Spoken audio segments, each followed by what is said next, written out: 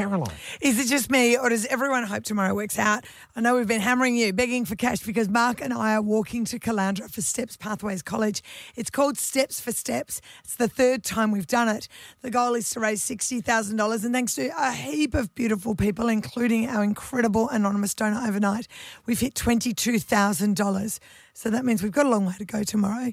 It's hard to get the message out about how important the college is. It's one of only two in the world. There's one in the UK and one right here in Caloundra. But it's giving young people with a disability a future, and their parents too. And perhaps because she had heard us struggle to really try to articulate why these young people deserve our support, a mum, Leanne, gave us a call yesterday and said, would you like me to come in and talk about the college? Because my daughter goes there and it means the world to us. And we said we absolutely would. So she joins us now. Leanne, how did you first hear about Steps Pathways College? I first heard about the Pathways College actually from your very first walk 2 years ago, driving to work, listening to the radio as I do, and heard you promote the walk. And you were like, hang on a second, what's this Steps Pathways College? I did. I thought, what is this? I need to know more. So tell us about Sarah, your daughter. Yeah, so Sarah, I suppose, is this way to say, like, she's very high functioning, where she's got Asperger's, epilepsy, she's got a few things going on. We just thought for her that she would be at home for the rest of her life, and yeah, that's okay, Yes. But she didn't want to be. No, and so you discovered Pathways College via Mark and I doing the very first walk. Whinging on the radio. And then you investigated it, and tell us the difference the Pathways College has made to your life, giving Sarah independence and, of course, to hers. Oh, look, amazing. I could talk for hours about the college and what it's done for our lives as well as Sarah's. She wanted to be like a big sister. She wanted to live out of home. She wanted to go to uni. She wanted to do this, and all she wanted to do is be like a big sister. And this has given her the opportunity to do it. The college, to explain, is, I suppose, like a university for kids or young adults with disabilities, because they live independently, but the lessons they learn are about independence.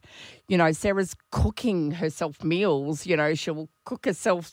She maybe used to do bacon and eggs at home, but that's it. Where now she'll do roast lamb and vegetables, and she'll do curries or chilies, or, it's just wow. And Mark and I know Sarah well, and she's got a lot of skills. She's a really good photographer, and she's a really personable young woman. What is your hope for her? What sort of job do you think Sarah will get at the end of this to increase this independent life she's dreamed of? Look, she actually wants to be a butcher. Okay. So through school, she actually did a traineeship in retail butchering. Yep. But it's been a struggle to have a butcher take her on. Yep, sure. Or anything in photography. As you know, she's very, very passionate with the camera. She's really talented with the camera. Yeah. She doesn't want to return home. That's not what the program's about. It's not about her coming home at the end of her 2 years. It's about her living independently, going to work, doing everything that she wants to do to be like her big sister. So to make Sarah's dreams come true and all the kids who go there, we just need to raise a bit more money tomorrow. I know you and Sarah, you were working really hard to get money into her account, and we appreciate you for that too. You're a family that gets right behind their daughter. And Definitely. So if you want to donate some money, just go to mixfm.com.au, give Mark and I a call. Let's make this happen tomorrow for these kids. Woohoo. Yeah, come on, get onto it, mixfm.com.au. And that was straight from the horse's mouth, because there's a mum that her daughter's life has been completely changed. Yeah. So please get onto it. mixfm.com.au, 8:47 at Mix FM. What station do you listen to?